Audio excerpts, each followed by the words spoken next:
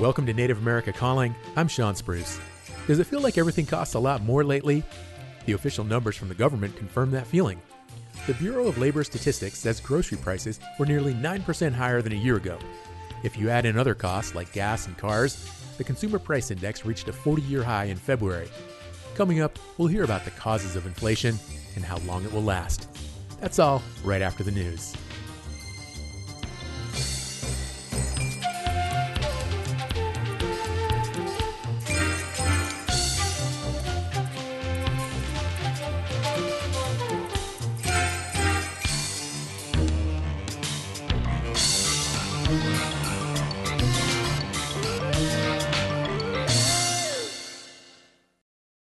This is National Native News. I'm Antonia Gonzalez.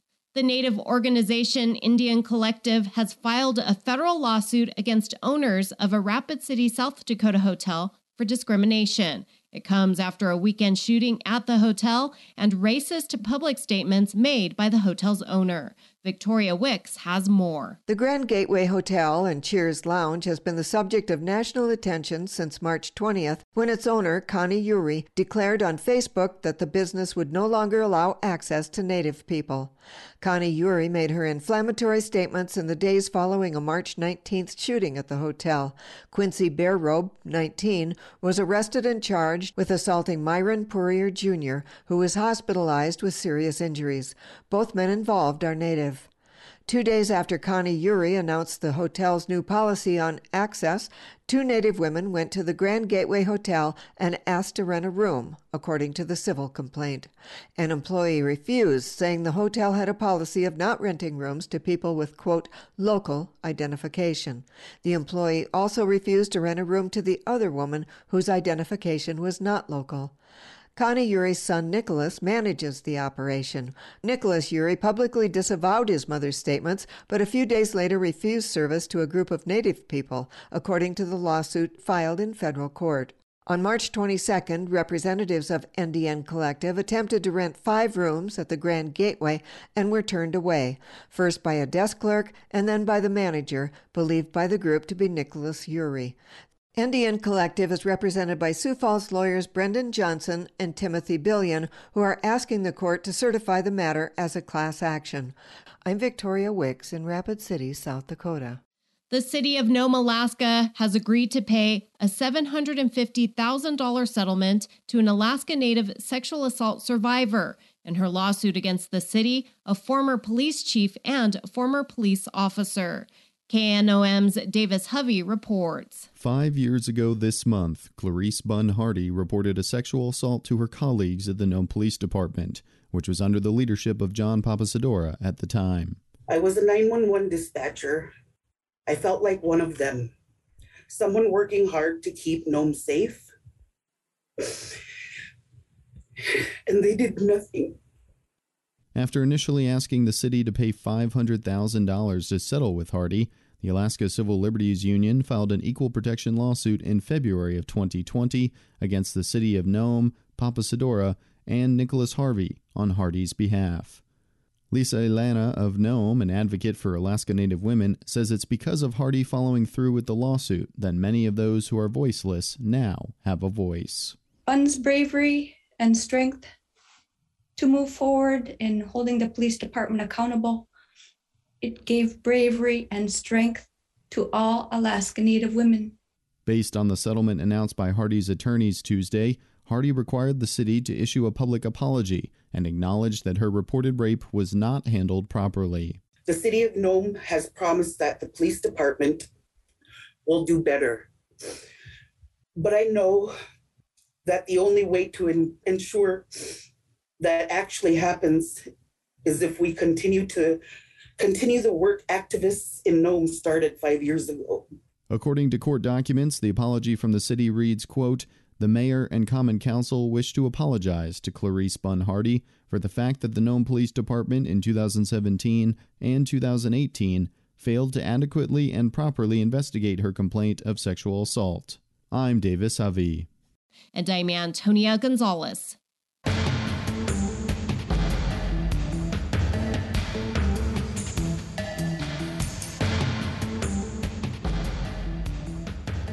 National Native News is produced by Kawanak Broadcast Corporation with funding by the Corporation for Public Broadcasting. Support by Sonosky Chambers Law, championing tribal sovereignty and Native American rights since 1976. From opioids litigation to treaty rights to tribal self-governance. With offices in Washington, D.C., New Mexico, California, and Alaska. Sonosky Chambers Law. Support by the Center for Indigenous Cancer Research at Roswell Park Comprehensive Cancer Center, dedicated to cancer research, medicine, and cancer care for indigenous population. A no-charge online risk assessment tool is available at roswellpark.org/assessme.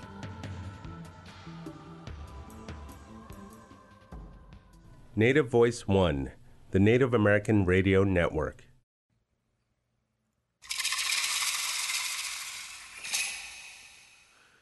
This is Native America Calling. I'm Sean Spruce.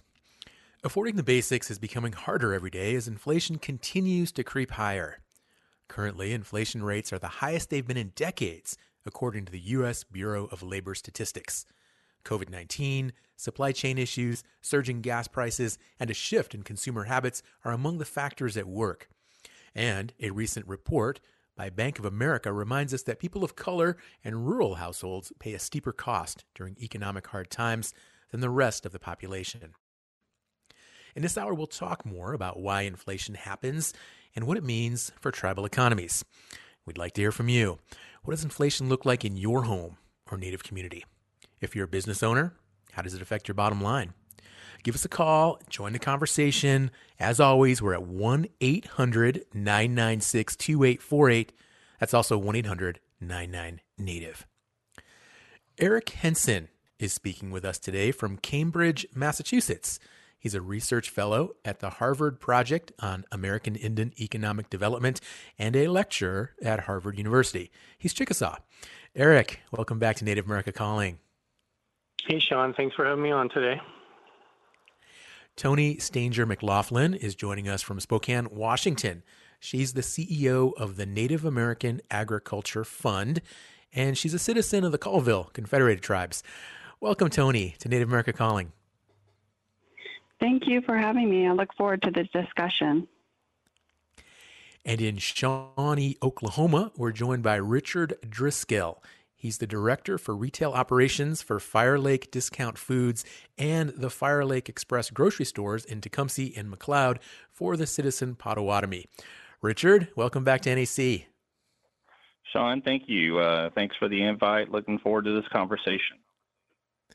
I am too. And Eric, let's go ahead and have you kick us off. I think we're all feeling it. I know I bought groceries this morning and I'm seeing higher prices at the supermarket, the online checkouts, the gas pump. Seems like everything is costing more. So what's going on? What exactly is inflation and why does it happen, Eric? Sure. So inflation 101, prices tend to go up over time. Not always and not all at the same rate, of course.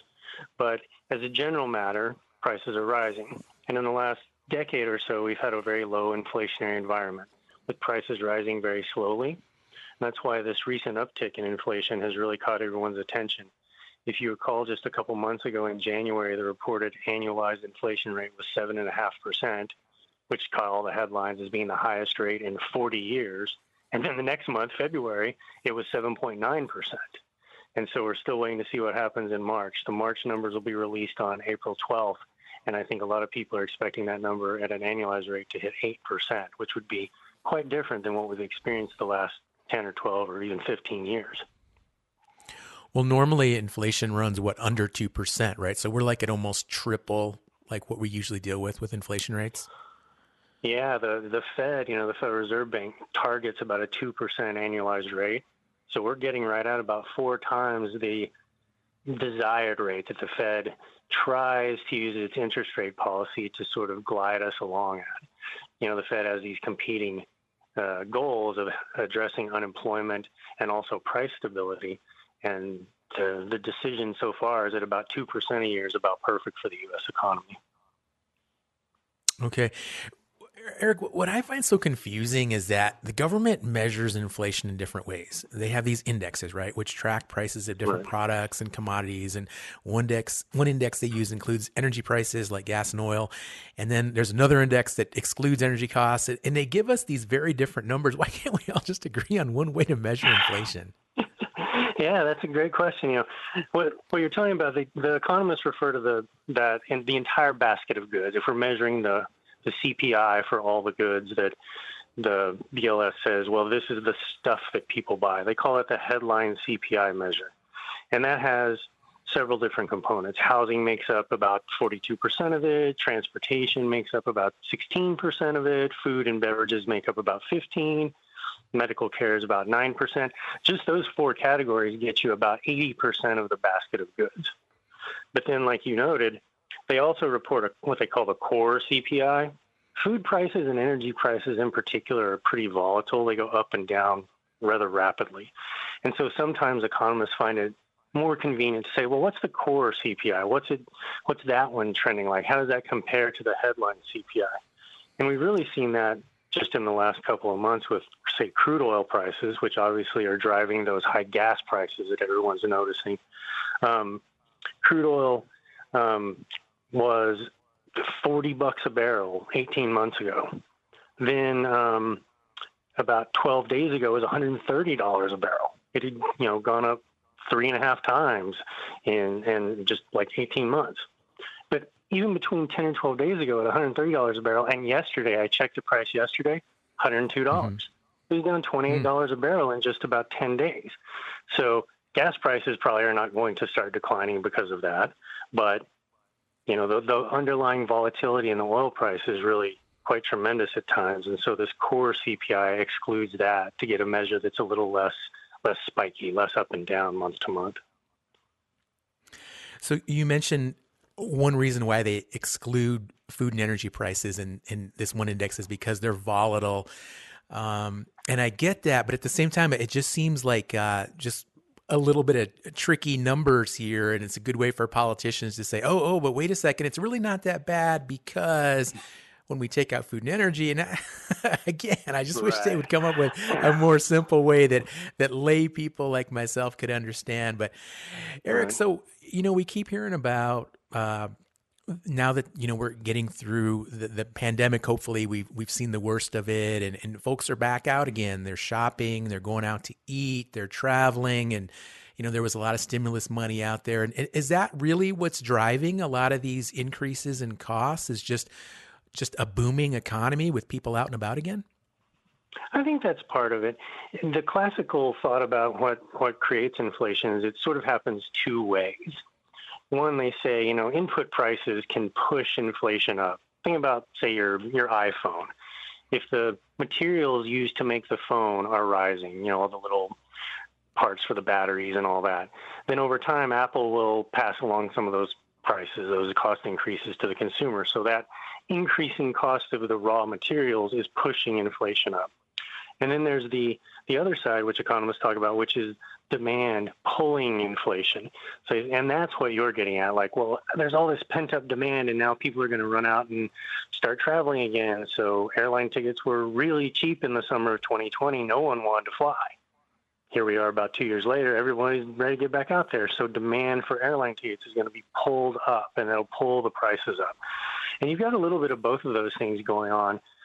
Some of them related directly to the pandemic with disruptions to supply chains and different, industries having the ebb and flow of the workforce as people got sick or exited the workforce entirely. And you've got a whole lot of things mixing together to bring maybe the economy back some this year as people reemerge and get back to normal life.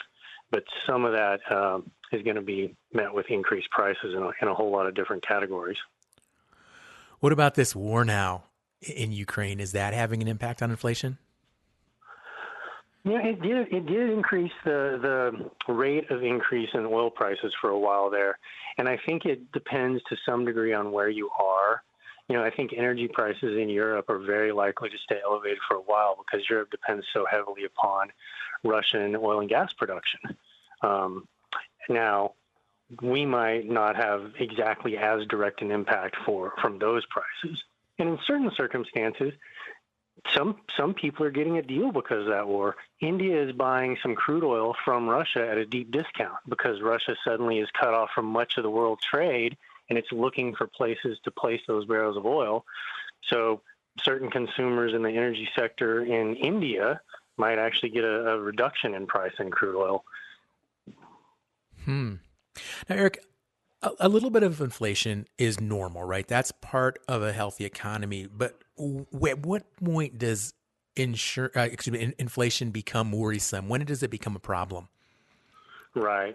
I mean, like I said, I think the Fed targets about 2% per year as sort of the sweet spot for the United States inflation rate. And so once you kind of start getting, double that and triple that, people really start to worry. And that I think lends to where we'll go with the conversation here in a little while. That's sort of a macro picture. On an individual level or on a household level, the impacts of inflation are highly variable. I grew up in Texas in a small town, and you drive a long way to get everywhere. If I was still living there, increasing gas prices would really impact my week-to-week budget. I currently live in a dense city in the Northeast, and I don't really drive very far, very often. And so gas prices tripling, I might not even fill my tank up for a whole month just because of where I live. And so you get really disparate impacts given how people live differently. I don't have any tiny little children in my house. If I had 5 little kids and needed to buy a bunch of milk every week, I would really feel the increase in food prices in a way that I personally don't currently experience it. So I think it's important not to overlook those individualized impacts of how high inflation can really crimp people's budgets. Mm-hmm.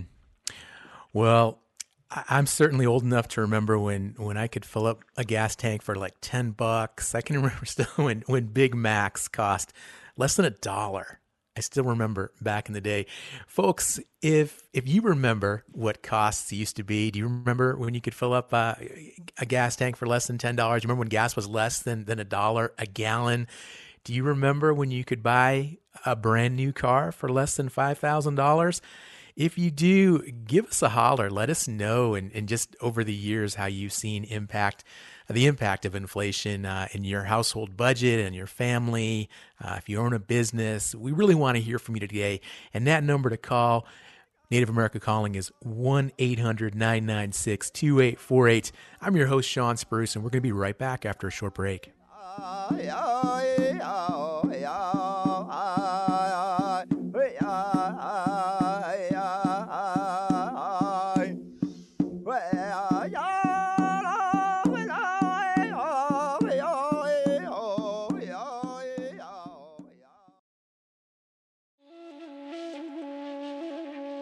A federal court decision fends off a challenge to salmon fishing rights in Washington state, and a Native woman wins the title on a big-time reality cooking show. We'll learn more about that and the latest in food sovereignty coming up on the menu on the next Native America Calling.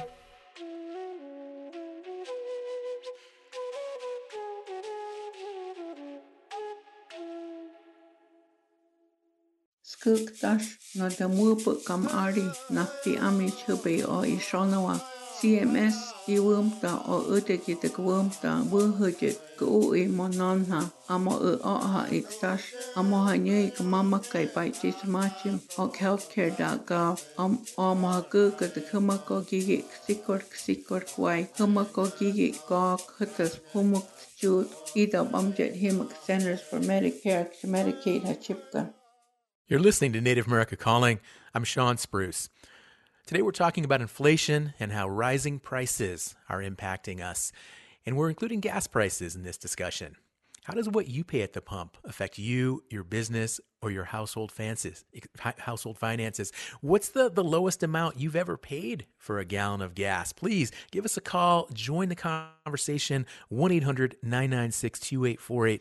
That's also 1-800-99-NATIVE. Let's bring another one of our guests into the conversation now, Tony Stanger McLaughlin. And Tony, you come at this issue of inflation from an agricultural perspective. So can you tell us more? How does inflation impact agriculture? Well, those of us that are old enough to remember the 1970s or 1980s have seen somewhat of the same circumstances that we're seeing right now. For Native American producers, it's more unique. Their issues that they face are jurisdictional, the inability to utilize land as collateral. There's a combination of issues that Native American producers face that in some ways are going to protect them from issues that we saw in the 1980 farm credit crisis, and at the same time will prohibit them from profiting as much as they could during this time of inflation often increases the price of commodities. For Native American producers across the country, largely they engage in cattle operations. That's ranks high, and if you look at the 2017 agricultural census data, a high number of cattle producers are using range and grassland management in open range units, which, while in some instances protect them from the higher cost of inputs and fertilization that other types of cattle producers need to utilize and feed costs that they need to utilize.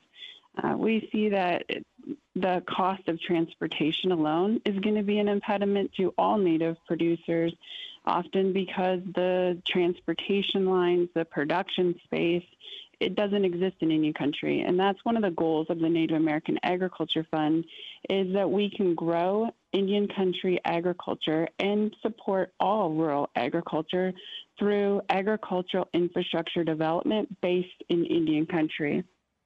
Things that they had predicted earlier in 2021 are changing. And you brought up the conflict in Ukraine. And Ukraine and Russia combined for 29% of global wheat exports. That's an opportunity for Indian country to step in, potentially enter those markets.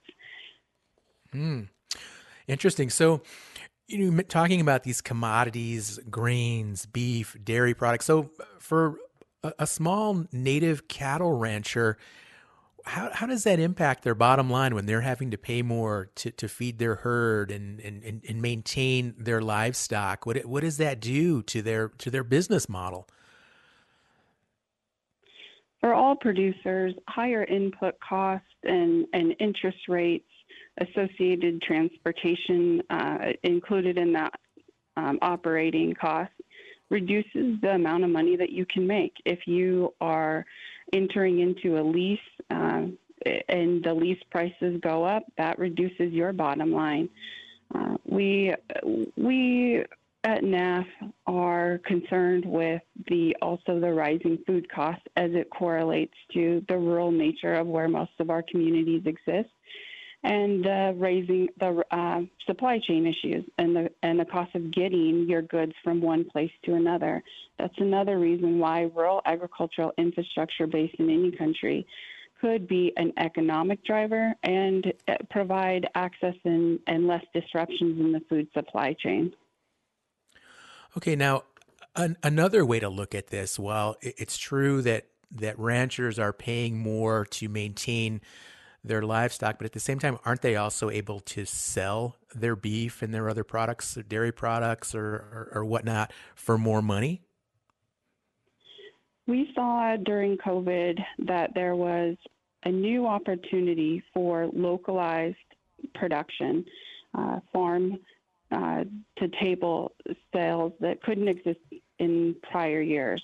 There was somewhat of a lessening of oversight from FDA and USDA, not in a negative food safety standard way, but in the opening of opportunities for producers to sell directly for the first time in a very, very long time. That increased the local dollar when you're not spending money to send your products across multiple state lines for production and packaging.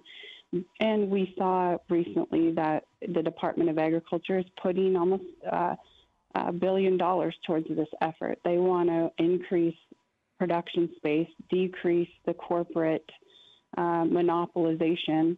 A lot of our tribal producers and producers across the country, but in particular tribal producers, were complaining about the price of beef going up, and yet they were not getting an increased price from stockyards and other production spaces that you have to get through in order to get your beef from your land to final production to the storefront. So again, if we can increase the amount of production space in Indian country, and we saw that during COVID, during COVID alone, 3 tribes in Oklahoma stood up meat processing plants. And that is a diversification for all of Indian country. If we can include in our overall economic portfolio gaming as well as agriculture, will be more protected during these inflation and pandemic times.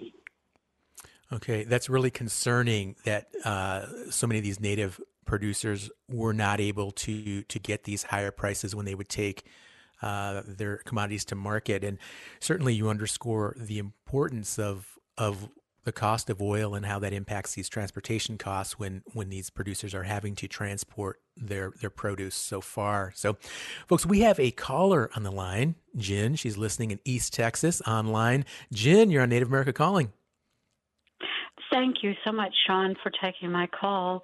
You're doing such a marvelous job here with these discussions, especially your 2 speakers. I'm totally understanding the inflation more clearly now, although I've listened to other people speak about it. And certainly, the agricultural aspect should be given much more attention by our government in support of that.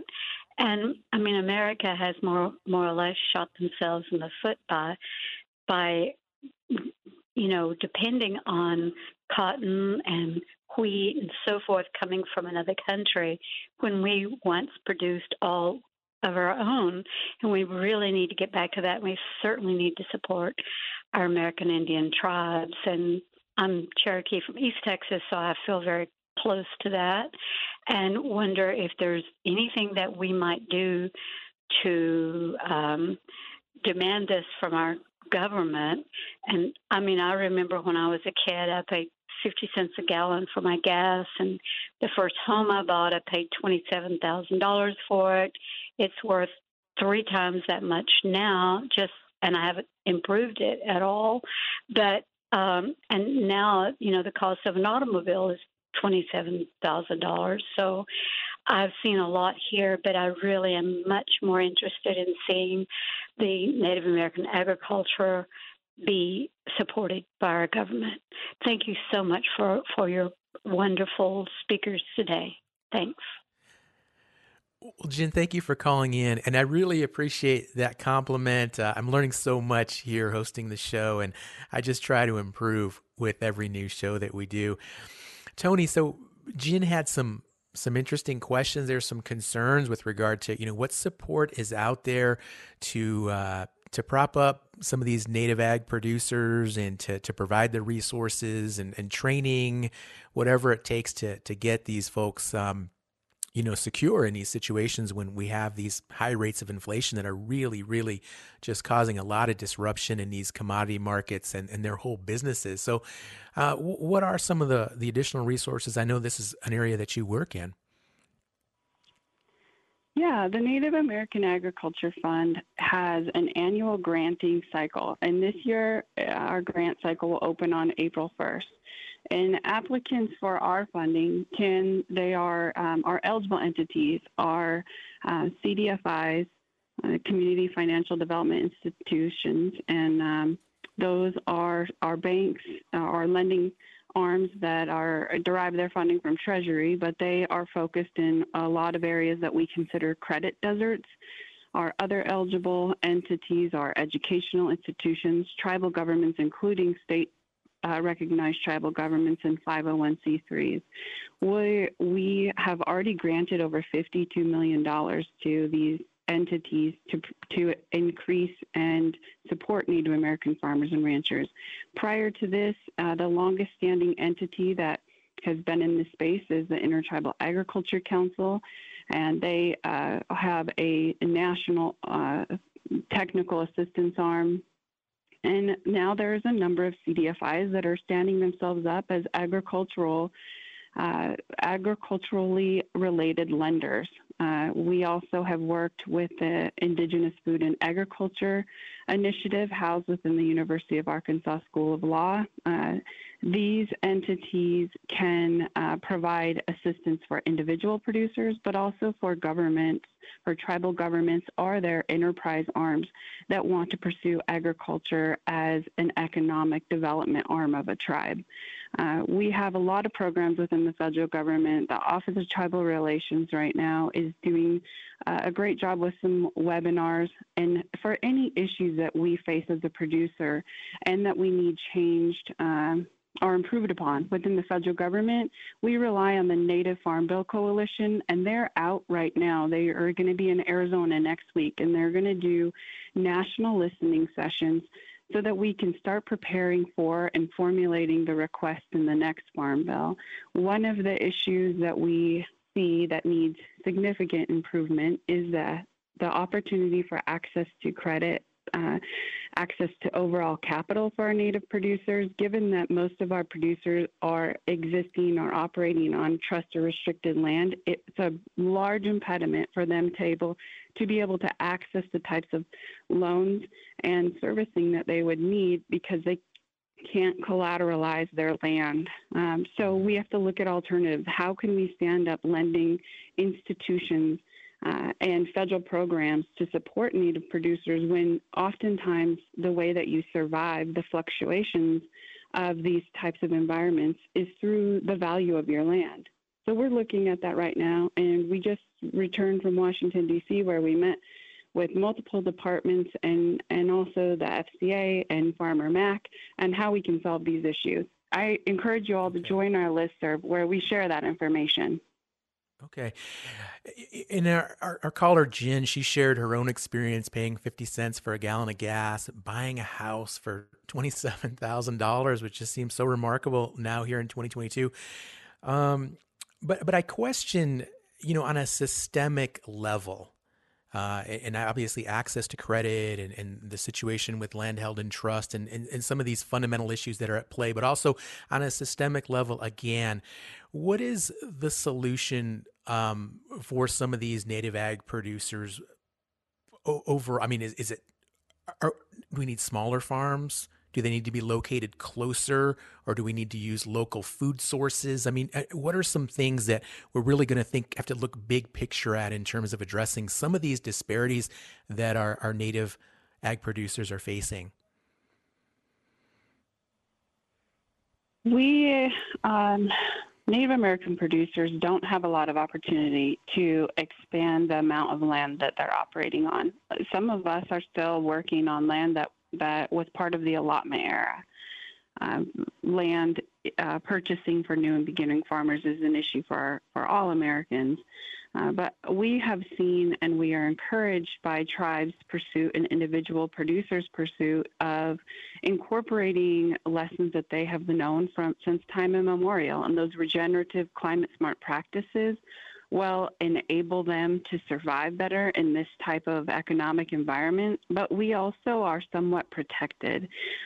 If you have a specialty crop or an organic crop that you want, our reservation boundaries already innately create a boundary and a protective measure. Our water rights will also give us a little leg up during this time. But one of the impediments that we also see is that Department of Interior's leasing and the inability of individual producers to change their lease rates in fluctuating times to protect themselves is something that we hope we can also bring to the attention of the department. We really need to allow our producers, our native producers and our landowners, the ability to protect themselves during these times through their leasing mechanisms and also their water resources.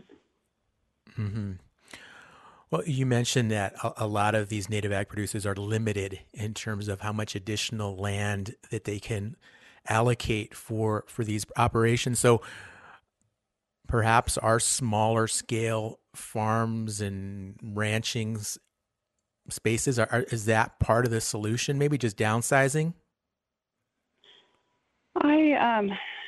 Depends on what you're farming, what type of production space you're in, but it also depends on where you are at geographically and the distance it takes you to bring your commodity or your raw goods to the store to enter into procurement.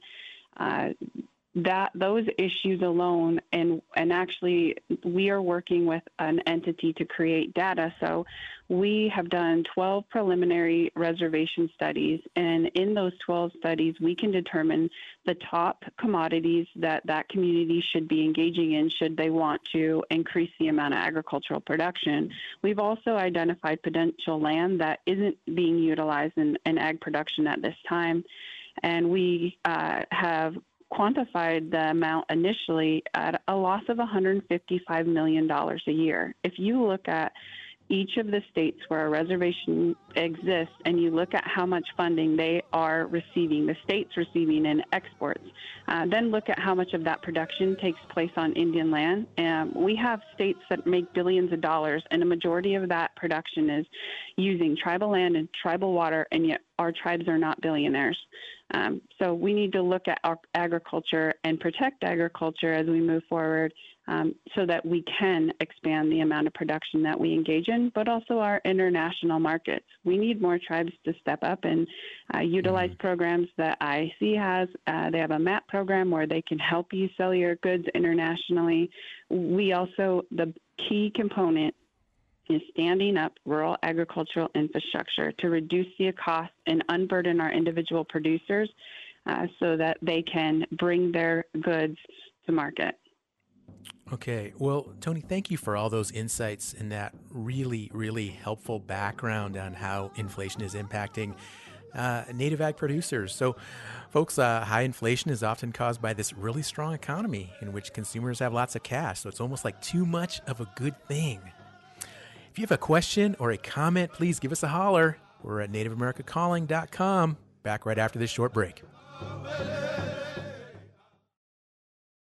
Program support by Amerind. For 35 years, Indian Country has put its trust in Amerind, providing insurance coverage, strengthening Native American communities, protecting tribal sovereignty, and keeping dollars in Indian Country are Amerind's priorities. More information on property, liability, workers' compensation, and commercial auto needs at Amerind.com. That's AMERIND.com. Thank you for tuning in to Native America Calling. I'm Sean Spruce. We're talking about inflation, how much more you have to pay this year than last year to achieve the same level of well-being. Rising prices for food, energy, fuel, and housing. There's still time to call and let us know how inflation is impacting you. 1-800-996-2848. That's the number to call. Also, 1-800-99-NATIVE. Let's bring Richard into our conversation now. And Richard offers a retail perspective. He's involved with the grocery store operations of the Citizen Potawatomi. Richard, how you doing? I'm good, Sean. How are you? Doing great. Thanks for your patience. Richard, the grocery store, I think that's like one of the easiest places to see the direct effects of inflation. So tell us, what does it look like there in your grocery stores? Absolutely, Sean. And I think exactly what Eric and Tony have been speaking about, that trickles down to retail, right? So everything they've mentioned, you're seeing at the grocery store, at the pumps. You just look prior COVID to today, and just like chicken breast, for instance, it's up 140% than what it was in March of 2020. Drumsticks are up 88%. You've got ground beef, bread, all 50% increases or more. And just from a year ago, diesel and gas prices are as high as 120% higher than what they were. So all of those things definitely are having an impact at the retail level. So what can shoppers do to safeguard or combat these inflationary pressures like that? I mean, those are some big price hikes you're talking about. Bread, chicken, these are household staples. Absolutely. And probably one of the best things they could do, Sean, would just be to, make out a shopping list and try to stick with that. And then, every grocery store, and I say every, tongue-in-cheek, most grocery stores have a weekly circular, right? So they put ad and deals on those. Look through those ads. Be mindful of what's in there and what you need for your household for that week or the next couple of weeks, and use that. Some have loyalty programs, and some of them are used in a way that you can use that to benefit and save on groceries or gas. You need to take advantage of all those opportunities because they're out there for the purpose of, saving you money if you use them on a consistent basis. Yeah, I see those, and then I always remember I'm going to take this to the store with me, and then something happens. I always forget them, but I know when I do remember those coupons, I can definitely save money. Richard, what about generic brands? Are they being impacted by inflation the same as the more high-profile brands of products and food products that we buy? Yeah, Sean, they are. But however, national brands are always going to be a premium price compared to store brands. So our store brand, for instance, is Food Club or Simply Done. And when you compare those to a national brand like a Del Monte vegetable versus a Food Club vegetable, you'll see generally a tremendous amount in pricing difference. And what we're seeing is our store brands are increasing about 30 to 40% more sales than what we were doing prior to COVID. So that is another avenue where you can really kind of save some money as trading down, if you will. But for the most part, the quality on store brands has increased tremendously over the course of the last 5 or 10 years. So you're really not giving us that much quality, and in some cases, you might actually be getting in the same amount or even maybe better quality than some of the national brands. Yeah, I noticed some really, really good generic stuff. We buy a lot of generics here in our house. Richard, are you seeing your customers, are their buying habits changing because of these rising prices? Yeah, they are, Sean. I mean, you just look at it. For the most part, wages haven't kept up with inflation, right? And everybody's struggling to find help. I don't think that's been a major topic that we've talked about. So we've increased our wages as well as our manufacturers, and all of those end up being a factor in inflation itself, and it trickles down. So when people are coming in, they just got to kind of be mindful that they are going to be increased. Hopefully, this is just a temporary fix, and they'll start to come back down to some degree.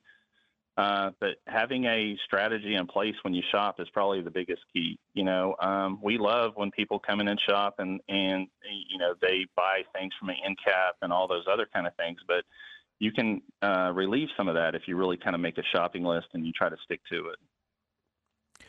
Well, Richard, I'm glad you mentioned the higher wages because producer Andy Murphy just sent me a note, and we actually had somebody comment online about how wages have been impacted by all these inflationary pressures. And the person commenting mentioned that remembering when a typical job, the minimum wage was like $2 an hour, and now it's much higher. So, Richard, Are you having to pay folks significantly more now to keep the businesses open? Yeah, here in Oklahoma, and Sean, you kind of touched on a little bit. So when I got in the workforce in the mid '80s, my minimum wage was $3.35. The federal minimum wage right now is, I believe, somewhere around $7.75. The grocery stores have minimum wage of two sets. One starting out in just a sacker position is around 12, but most of the other positions pay $12 an hour as a starting out position, which is considerably higher than it is for minimum wage federally. But, we're still competing against a number of fast food restaurants and just other manufacturers here within our county who are struggling to find help too. And so those factors continue to grow, and just to attract help, we're already looking at the fact that we may need to start increasing that minimum wage even further. So when that happens, obviously, the more we have to pay, the more that we have to consider the rise in what we charge for the groceries in order just to keep pace with inflation. Right. It all trickles down. And Richard, you hear so much talk about a livable wage, and I'm curious, you mentioned $12 an hour, what some of your employees start at. Is that a livable wage there in the communities in Oklahoma that your businesses are located? I would say it's on the cusp of it for some degree, Sean. We're in rural Oklahoma, so we don't have like a a lot of the prices that you might see in New York City, California, and that, but it's still a struggle even at $12 an hour to make a livable wage, and that's why we're trying to reevaluate that, see if we need to move it up. And it's, due to all the pressures that's happening within the market, when you see prices jump over 100+ in 2 years, I mean, that directly affects how much people can spend on just the basic needs that they need to have. Okay. Eric, could you comment on that, just the overall impact and these fluctuating wages? How does that work into this calculus of inflation measuring that we talked about earlier? Yeah, I think we're experiencing exactly what Richard said, where the wage increases, looked kind of robust at first. When the economy started opening back up, people started saying, well, we've had a number of people leave the workforce, and so employees, including those at the lower wage levels, are going to be able to sort of extract more and might be better off.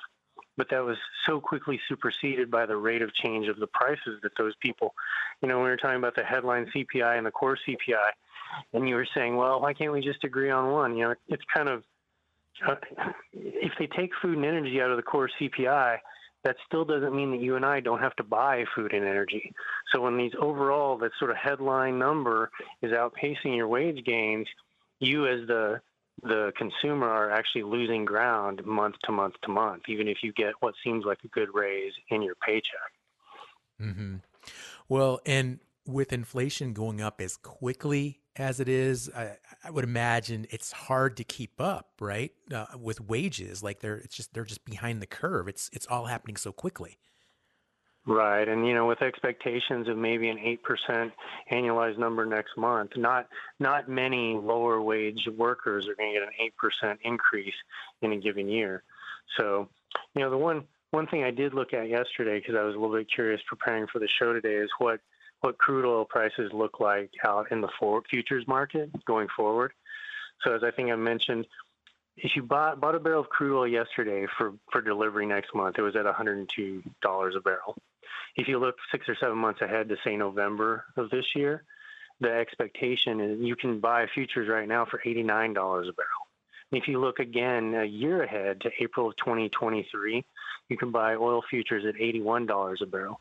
So at least in the oil market, the futures market seems to be indicating that there might be some price, relief coming our way in that one big important component of crude oil prices and energy and gasoline. So that's maybe a good sign. We can all hope that translates into a moderation of the inflation rate. Okay, and Eric, since you're throwing all these numbers out there with oil prices and what, I'm going to have to put you on the spot here, buddy. And I know you don't have a crystal ball, but I want to ask you, where I'm at here, we're paying about $4 a gallon at the pump. What do you think later in the year, come fall, come the holidays? What's the average price of gas going to be here in the U.S.? It's really hard to know. I mean, I think we're still looking at some increases through the summer. People do a lot of driving in the summer, and that's going to keep that demand up. I don't think that oil prices are going to moderate so rapidly that the prices at the pump will fall very quickly. I think we're about $4.50 a gallon here in the Boston area last week when I last looked, and I'd be pleasantly surprised if we're about the same level, $4 to $4.50 by the end of this calendar year. I'd be pleased if the rate of increase, alleviates. Okay. Well, it certainly sounds like we're going to start paying more before we start paying less for a lot of these products. Richard, we've been talking a lot about how businesses are raising prices, right? And paying more for food and things like that. But businesses have other ways of passing these inflationary costs onto consumers. And there's something called shrinkflation. And I see it all the time in stores where you have a product that I've been buying for years, and all of a sudden I notice it's now being packaged in a smaller container or less weight. Can you talk about that? It seems so sneaky. Absolutely. It is, Sean, and manufacturers are doing that more and more. In fact, I just read an article today that they're saying Doritos will have 5 fewer chips in it now because of just what you're talking about, shrinkflation. So, think Frito-Lay may have coined that years ago by, half their bag is air rather than chips in there. But yeah, that's happening across the board. We're seeing more and more manufacturers, instead of actually raising their price, they're just cutting down on how many ounces or pounds they might be putting in a product. We got notification that Gatorade has been at a 32-ounce bottle for, years, and now they're going to a 30-ounce bottle. So that's exactly how they get away with it most of the time. You don't notice very much of a price increase or a decrease, so to speak, because they are just cutting back on how much they're putting in their product. So you're telling me, Richard, I'm going to have to start counting every individual chip in a bag of Doritos to make sure I'm not getting shorted here. So I know that, Richard, I know a lot of retailers, what they do is they actually list, but it's small. It's there beneath the product on the shelf usually. It'll show actually what the value of the product is, the price per ounce or the price per weight or something like that. But I think customers don't always look at that stuff, right? Right.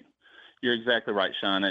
They don't really look at it, but if you do, pay attention to it, looking at it once and just the first time, you may not see the difference. But as you look to it over time and you look at the price per ounce, that really kind of tells you, if it's gone up or down based upon, a change in the size of the product. And obviously, if they are keeping the price the same, but they're putting less into what they're making and selling it to consumers, then it's obviously going to be a higher price per ounce or pound that you do pay. That's correct.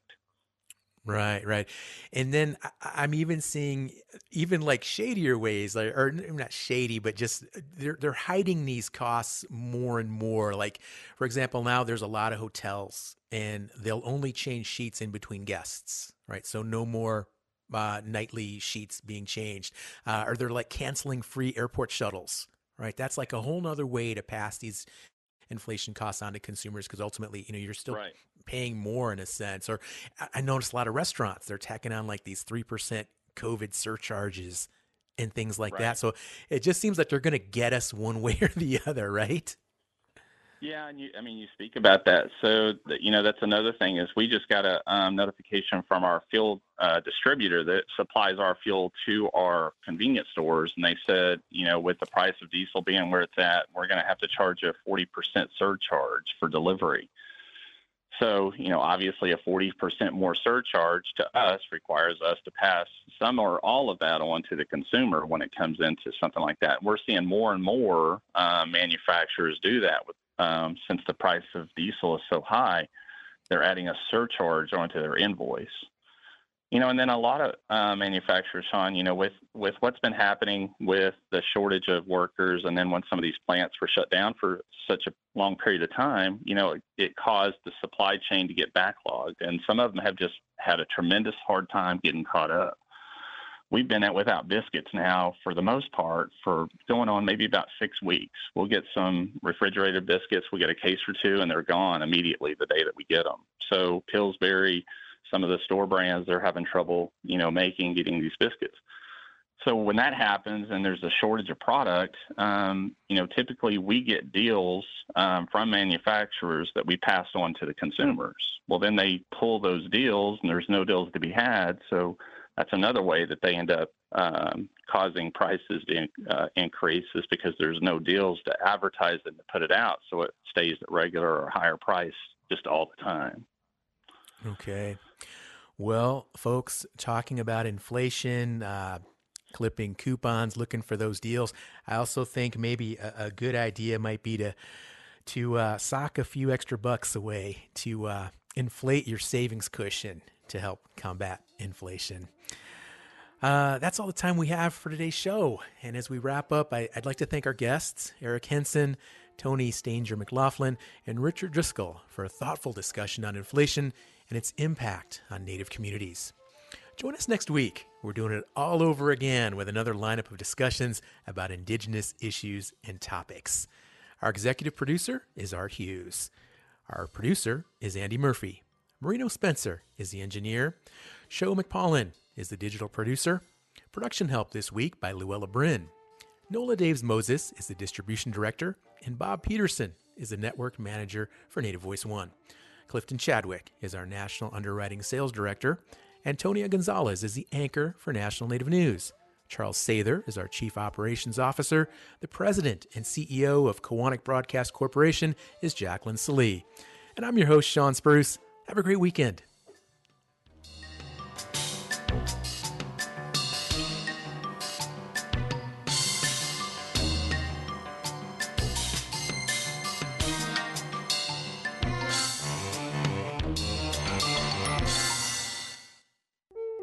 Support for this program provided by the American Indian Higher Education Consortium, the collective spirit and unifying voice of 37 tribal colleges and universities. For over 45 years, AHEC has worked to ensure that tribal sovereignty is recognized and respected, and that tribal colleges and universities are included in this nation's higher education system. Information on a tribal college or university near you at aihec.org. Looking to get your high school diploma? Southwestern Indian Polytechnic Institute offers Native Americans ages 18 or older training and preparation courses for the high school equivalency diploma, in person and online beginning May 4th. All attendance and testing fees for this program are waived, and resources will be available to help with supplies and living expenses. Space is limited. Application deadline is April 8th. More by calling 505-382-4287 or at sipi.edu, who support this show.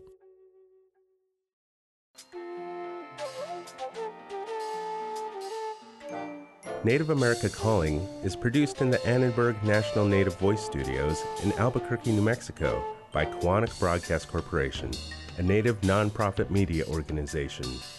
Funding is provided by the Corporation for Public Broadcasting with support from the Public Radio Satellite Service. Music is by Brent Michael Davids.